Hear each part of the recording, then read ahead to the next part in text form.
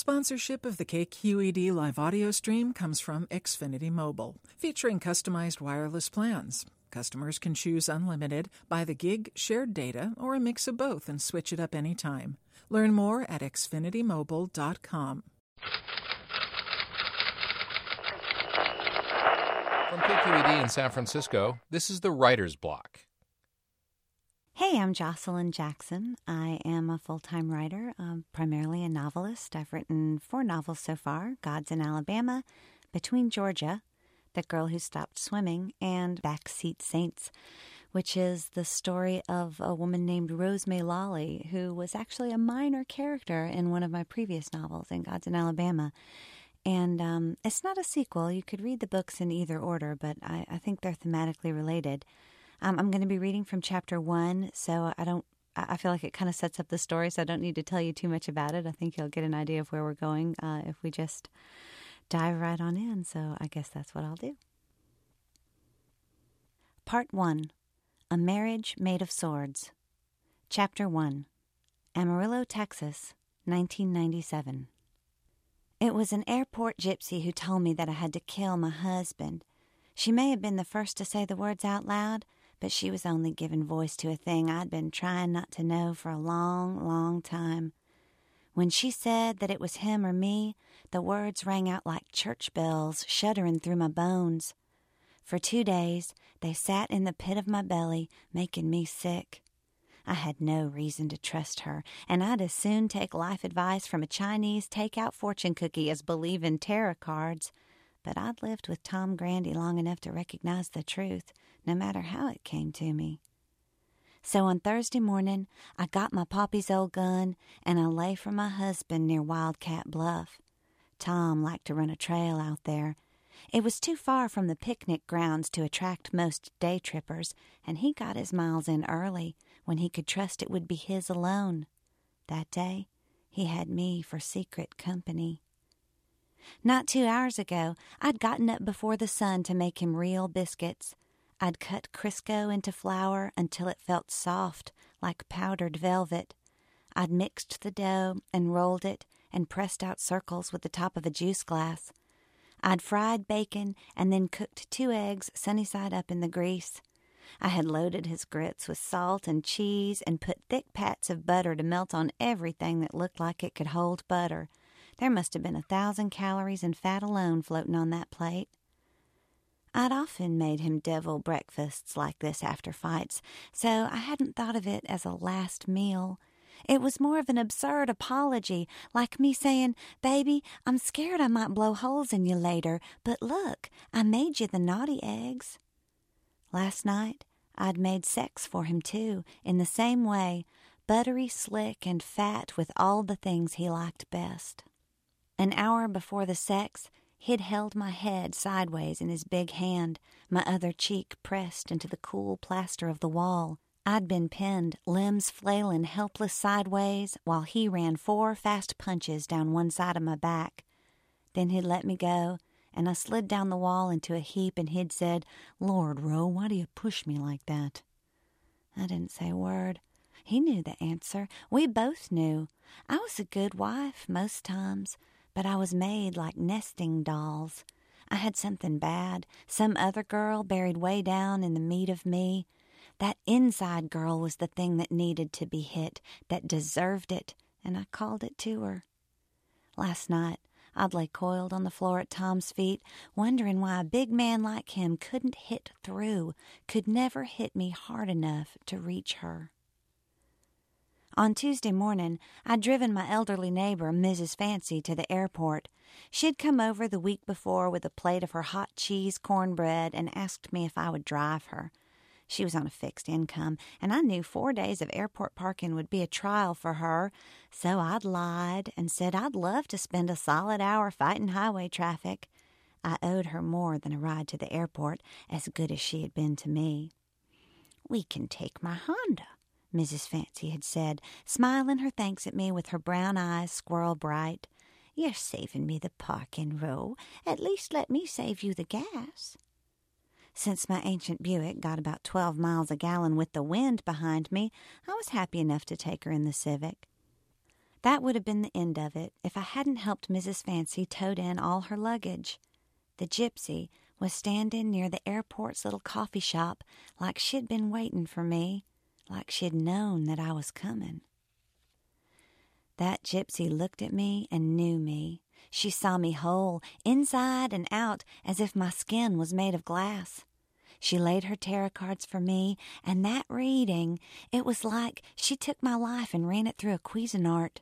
She told me it was Tom or me, and God help me, I believed her. As I drove home after, I was shaking so hard I liked to run off the road. I pulled onto the shoulder and sat, trying to remember how to make my lungs work right. My hands gripped the steering wheel so tight the knuckles had gone bloodless. As I looked at them, a chill, small voice rose up inside of me, not shaking at all. It said, clear and cold, "What we got here is an almost anonymous car for 3 days that could be right useful." So instead of taking the Honda back to Mrs. Fancy's garage, I'd parked it on a busy street a few blocks over. The hours until Mrs. Fancy's return began ticking backwards in my head like a countdown. I was set to pick her up come Friday, so this muggy Thursday morning was my last chance. As I'd made Tom's final butter-logged breakfast, my eat-in kitchen had looked as fake as a movie set, the sunflowers nodding cheerful on the wallpaper, the mellow old linoleum gleaming under its fresh coat of mop and glow. I'd whisked about, wiping down the countertop and washing the cook pans like I was in a live cartoon, hand-drawn into a sunshiny kitchen. "You trying to kill me, woman?" Tom said when I set the plate down in front of him. My mouth had gone slack, and he'd grinned up at me. He tucked into the bacon, eyes closing as he chewed. "I can feel my arteries hardening, but my tongue don't much care." I'd managed to get my lips to close before drool fell out. He'd broken the yolk with one of the biscuits and said, "You're going to get me as fat as your damn dog." Gretel had thumped her tail on the floor in honor of the word dog, or maybe the word fat. She knew both words meant her. Gretel was mine. She was a khaki-colored mutt, mostly hound dog, but Tom always said at least one of her ancestors must have been a piece of carpet as much time as she spent sprawled out snoozing on the floor. I'd listened to the real sound of her tail on the linoleum and thought to myself, this is how to kill a man. I keep myself believing I won't, but I keep going until I am there and already doing it. It was a trick I was playing on myself, and it worked, even though I knew I was playing it. Tom left early. Before his run, he had to drop Fat Gretel off to get her shots, then go by his daddy's main store and put an antique Winchester in the safe. He practically had to drag poor Gretel. She knew a car ride alone with Tom meant the vet.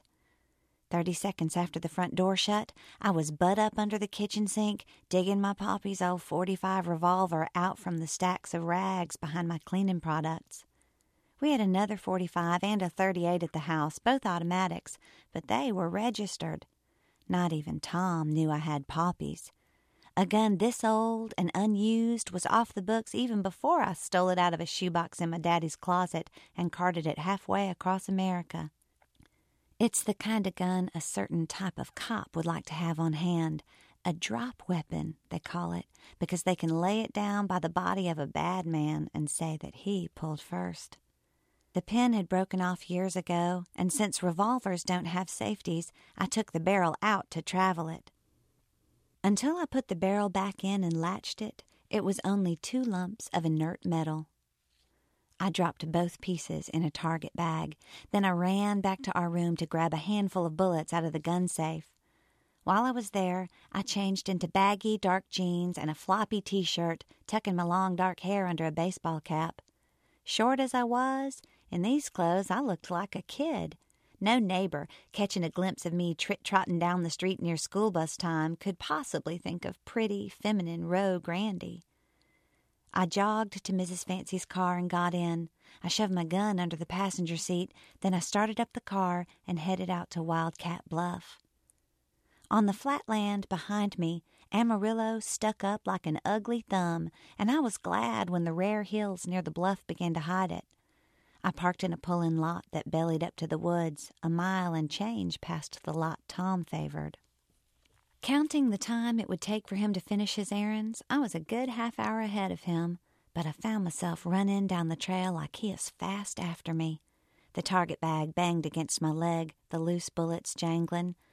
I made myself slow to a measured jog and breathe deep, scanning the woods for the right spot every time the trail took a sharp turn. Ready, Teddy, hands rock steady, as Daddy used to say when he was teaching me to shoot. He'd started me on 22s when I was so small the knockback from a 38 would have pitched me over. At a hairpin curve near the middle of Tom's route, my gaze caught on an underdark beneath the waxy leaves of a thicket of ground ivy. I paused. Peering down, I could just make out the lip of a long ditch running like a crossbar to the point of the trail, about a yard past the first row of trees. Perfect. I slid myself into the woods, easing between the questing offshoots of a honeysuckle vine. I curved my spine to limbo under branches. I slipped each foot between the high fronds of ground fern to the dirt underneath, precise, like I was stepping into strappy shoes. Once off the trail, I looked back the way I came and saw every leaf unbent, every twig unbroken. Even Davy Crockett wouldn't think so much as a rabbit had passed. Some days, it's good to be slight. Some days, it's not. I could feel the bruises running in a chain down my back, left of my spine, 4 in a vertical row. The purple-black bloom in the center of each was the size of Tom Grandy's fist, and the yellow and pale green mottling was different around each, like the offsparks from a firework caught in a picture on my skin. They ached me something fierce as I squatted to check the trail's visibility through a green haze of leaves. Down in the ditch, I'd have a clear view up the slope. I would see him coming. He'd be at the top of the gentle hill, the rising sun's light in his face. I'd wait to shoot till I could see the whites of his eyes. Better yet, I'd watch his Roman profile pass, his short forehead leading directly into his long, straight nose, his wide mouth set in a line as he pushed himself. His blonde hair would be darkened down by sweat. I knew every line of his face.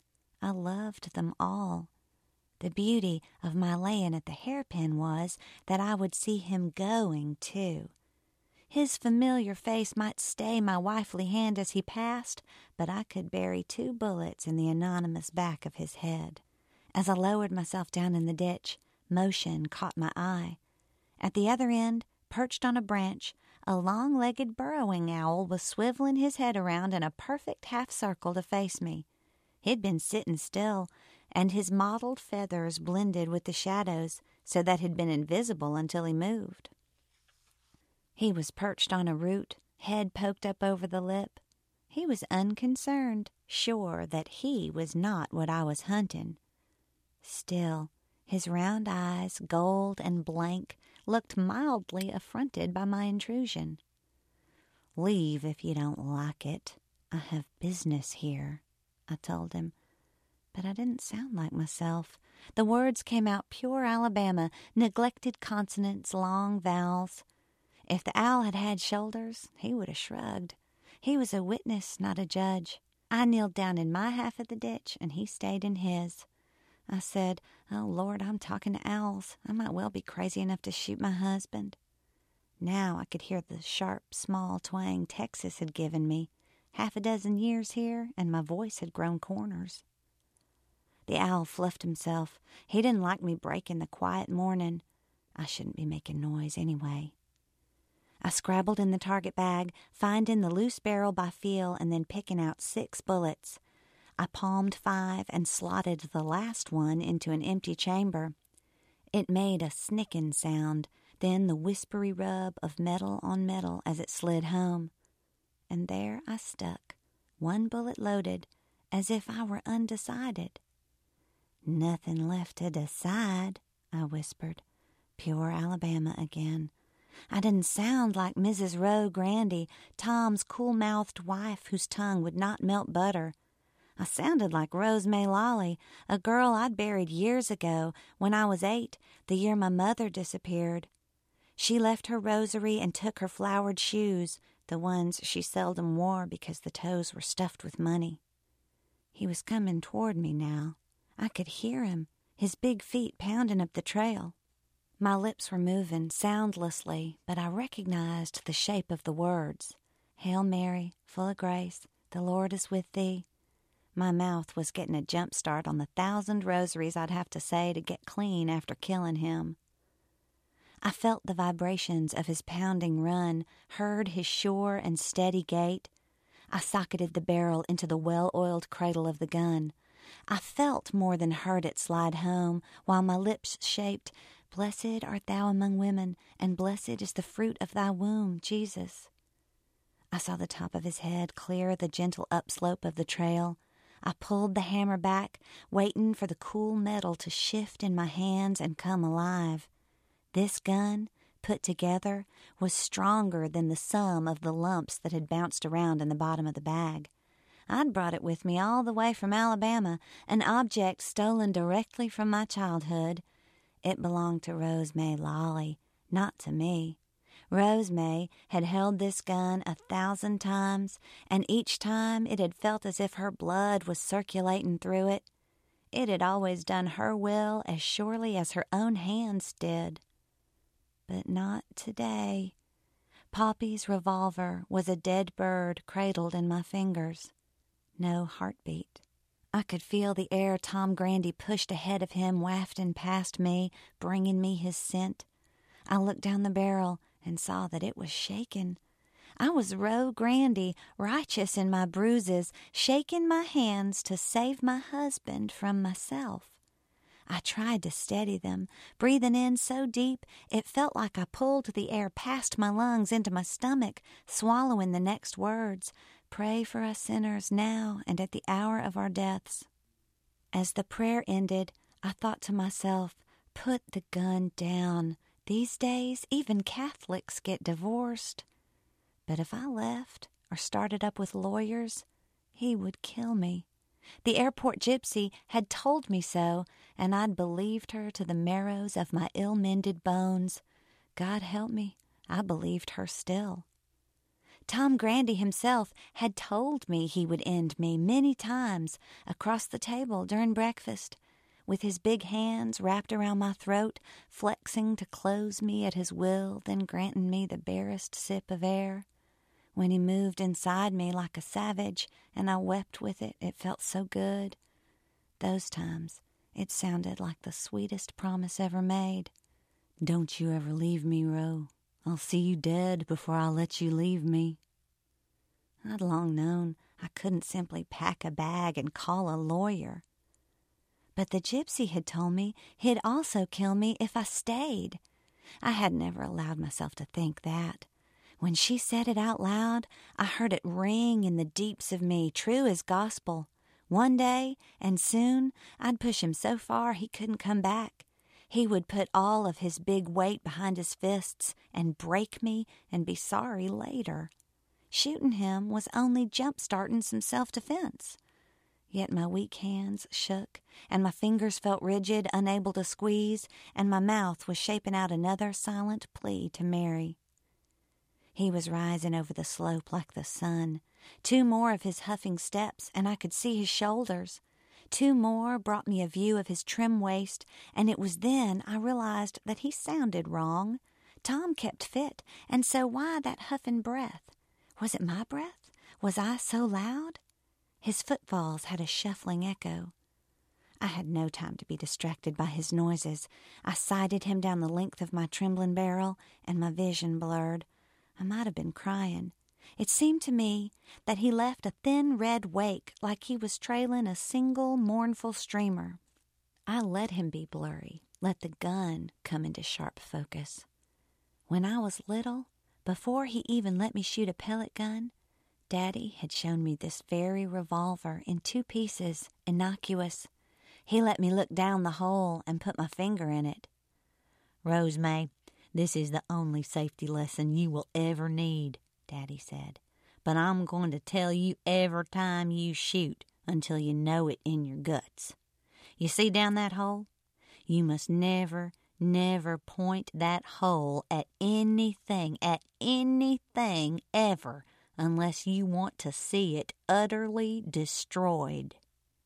He said it with no irony, while he and I together looked down that very hole, its dark eye looking back at me, the barrel cradled in my daddy's hands. Now I was sighted on the center of Tom's chest, where I had so many times pressed my ear to hear the boom of his large red heart. He was 10 feet away. I was stiff, half blind with tears, and I knew then that I would let him pass unharmed. I was spineless enough to let him kill me when it came to that. My eyes closed, the gun pointing at air or the owl or Tom or nothing. I could see my own death, accept it, see his hands close around my throat too hard, too long. But I could not see Tom. All at once my hands were loose and easy and my own, and I could squeeze the trigger. So I did. It seemed only half a second passed between aiming and my eyes closing, between looking at the back of my eyelids and my hands easing enough to let me pull. I was squeezing even before I felt the scalding tears that were pushed out of my closing eyes on my cheeks. The suddenly living gun contracted in my hands, once, twice, spitting bullets that I felt leave me before I heard the fierce crack of splitting air.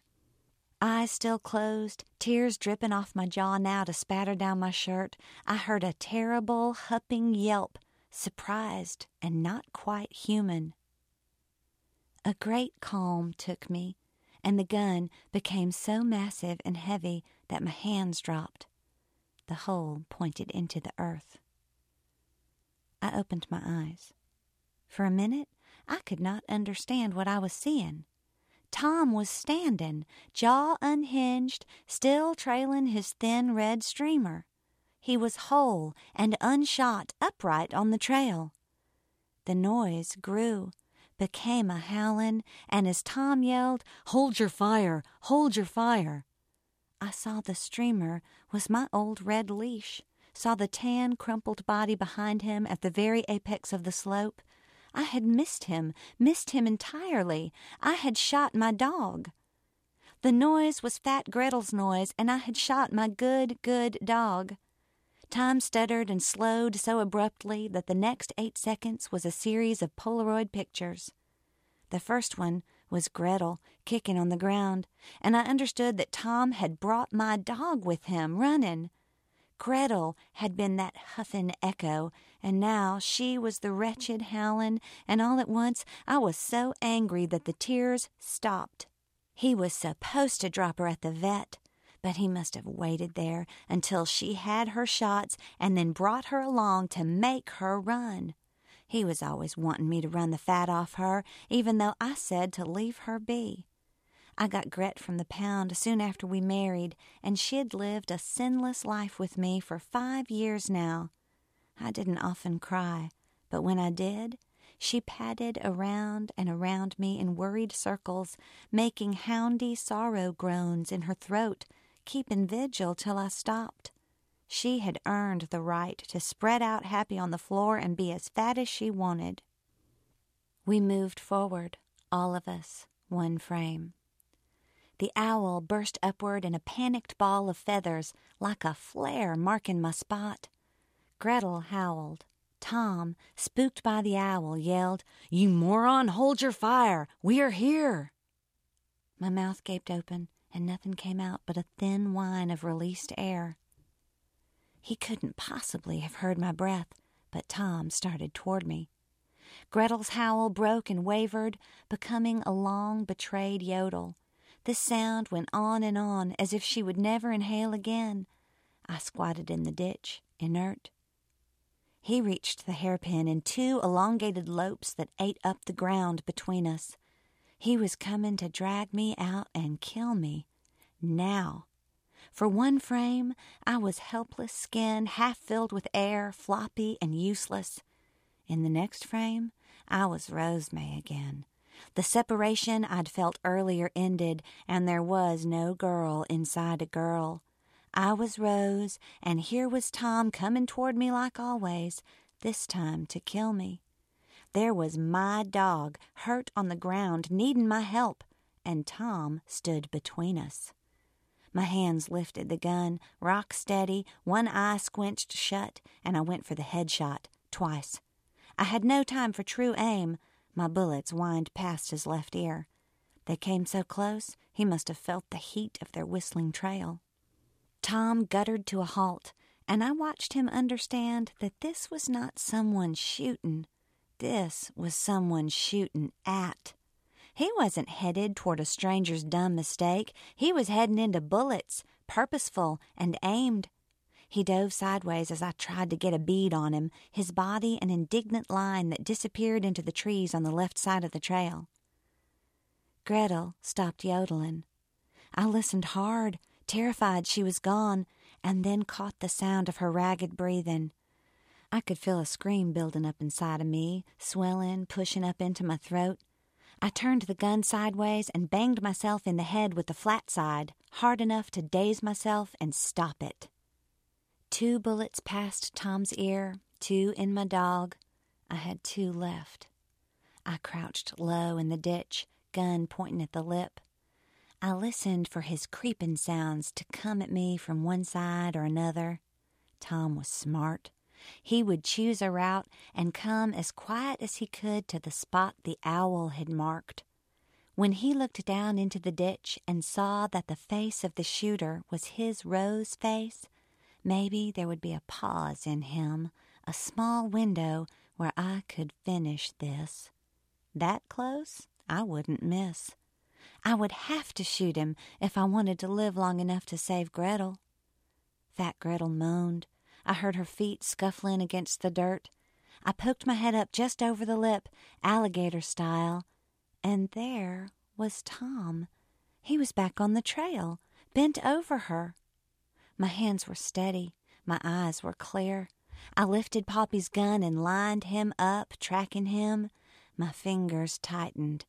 2 bullets left, and I could feel how perfect the shots were, 1 in the spine as he bent over, 1 in the head.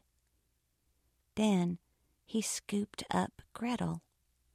My breath caught, and my mouth rounded into a surprised O. He was not creeping through the trees, seeking out the shooter. He was not turning tail and sprinting away as fast as his strong legs could carry him. He was risking himself to rescue my dog. The skin on his back shuddered like a horse's skin, and I knew he felt my sights creeping across him like flies.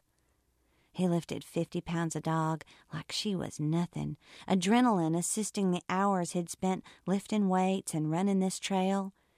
He started loping away, slow, hampered by my crying dog. He ran serpentine, trying not to be an easy target, but Gretel ruined his balance and his speed. So he was. I could have shot him with no effort. I tracked him, but my finger remained slack against the trigger. His courage and his weighed-down grace knocked me breathless. I watched him risk his hide for a dog he'd never had much use for, saving her because she was mine, because I loved her so. He zigzagged away as fast as he could, all the while feeling the black gaze of the gun on his back. It was the most romantic thing that I had ever seen. I'd stopped the Hail Mary a while back, I realized. Now a rhyme was running in my head from the Grimm's fairy tale book my mother used to read to me when I was too small to shoot anything but a BB gun. "Oh, snowy white, oh, rosy red, will you beat your lover dead?" It was a poem from a prince trapped in bear form. He slept on Snow White's hearth, and she and her sister, Rose Red, would beat the snow out of his fur and roll him back and forth between them with their naked feet. He'd say the rhyme to make those rowdy girls be gentle with him. The bear's poem looped around and around, catching and matching the weaving bob of Tom's head as he ran serpentine away down the hill, ungainly but whole. My finger stayed lax. Only that morning I'd lifted my face open like a posy for him to lean down and kiss. Only that morning I'd gotten up early to fix his eggs. Then I'd come out here ahead of him to drop the body I had fed, leave it to keep the ants company in these green woods. Tom's blonde head set behind the slope. He was gone. I pulled the gun back into 2 pieces and dropped them in the bag. I leaned forward in the ditch and put my face into the earth. I felt roots poking me. I'd started crying again without noticing. I was crying for Gretel and for my own spineless love. I wept until my bones went liquid, and then I wept them out. I lay against the ditch like a tired piece of rag. An idle part of me began to wonder where Tom was. I felt like I'd been lying in the dirt and crying for hours, but when I looked at my watch, I saw less than 10 minutes had passed. There was a Shell Gas not 2 miles away, and they'd have a payphone. I wanted to call Tom and ask how Gretel was, where he was taking her, if she was still breathing, but I didn't know where to reach him. Tom's skinflint daddy had yet to join the rest of the world and replace Tom's pager with a mobile phone. He'd take Gretel to the vet, I thought, and then what? Home? The police station? I sat up straight, pulled up in the sudden understanding that I didn't have to track him down. He would be tracking me, and soon. Men who got shot at called their wives the very first minute they could.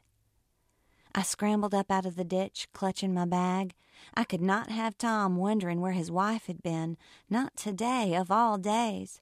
When his call came, Ro Grandy had to be at home in a daisy yellow skirt and ballet flats, tenderly hand-washing the sticky yolk off Tom's breakfast dishes. I took off for the car at a dead run.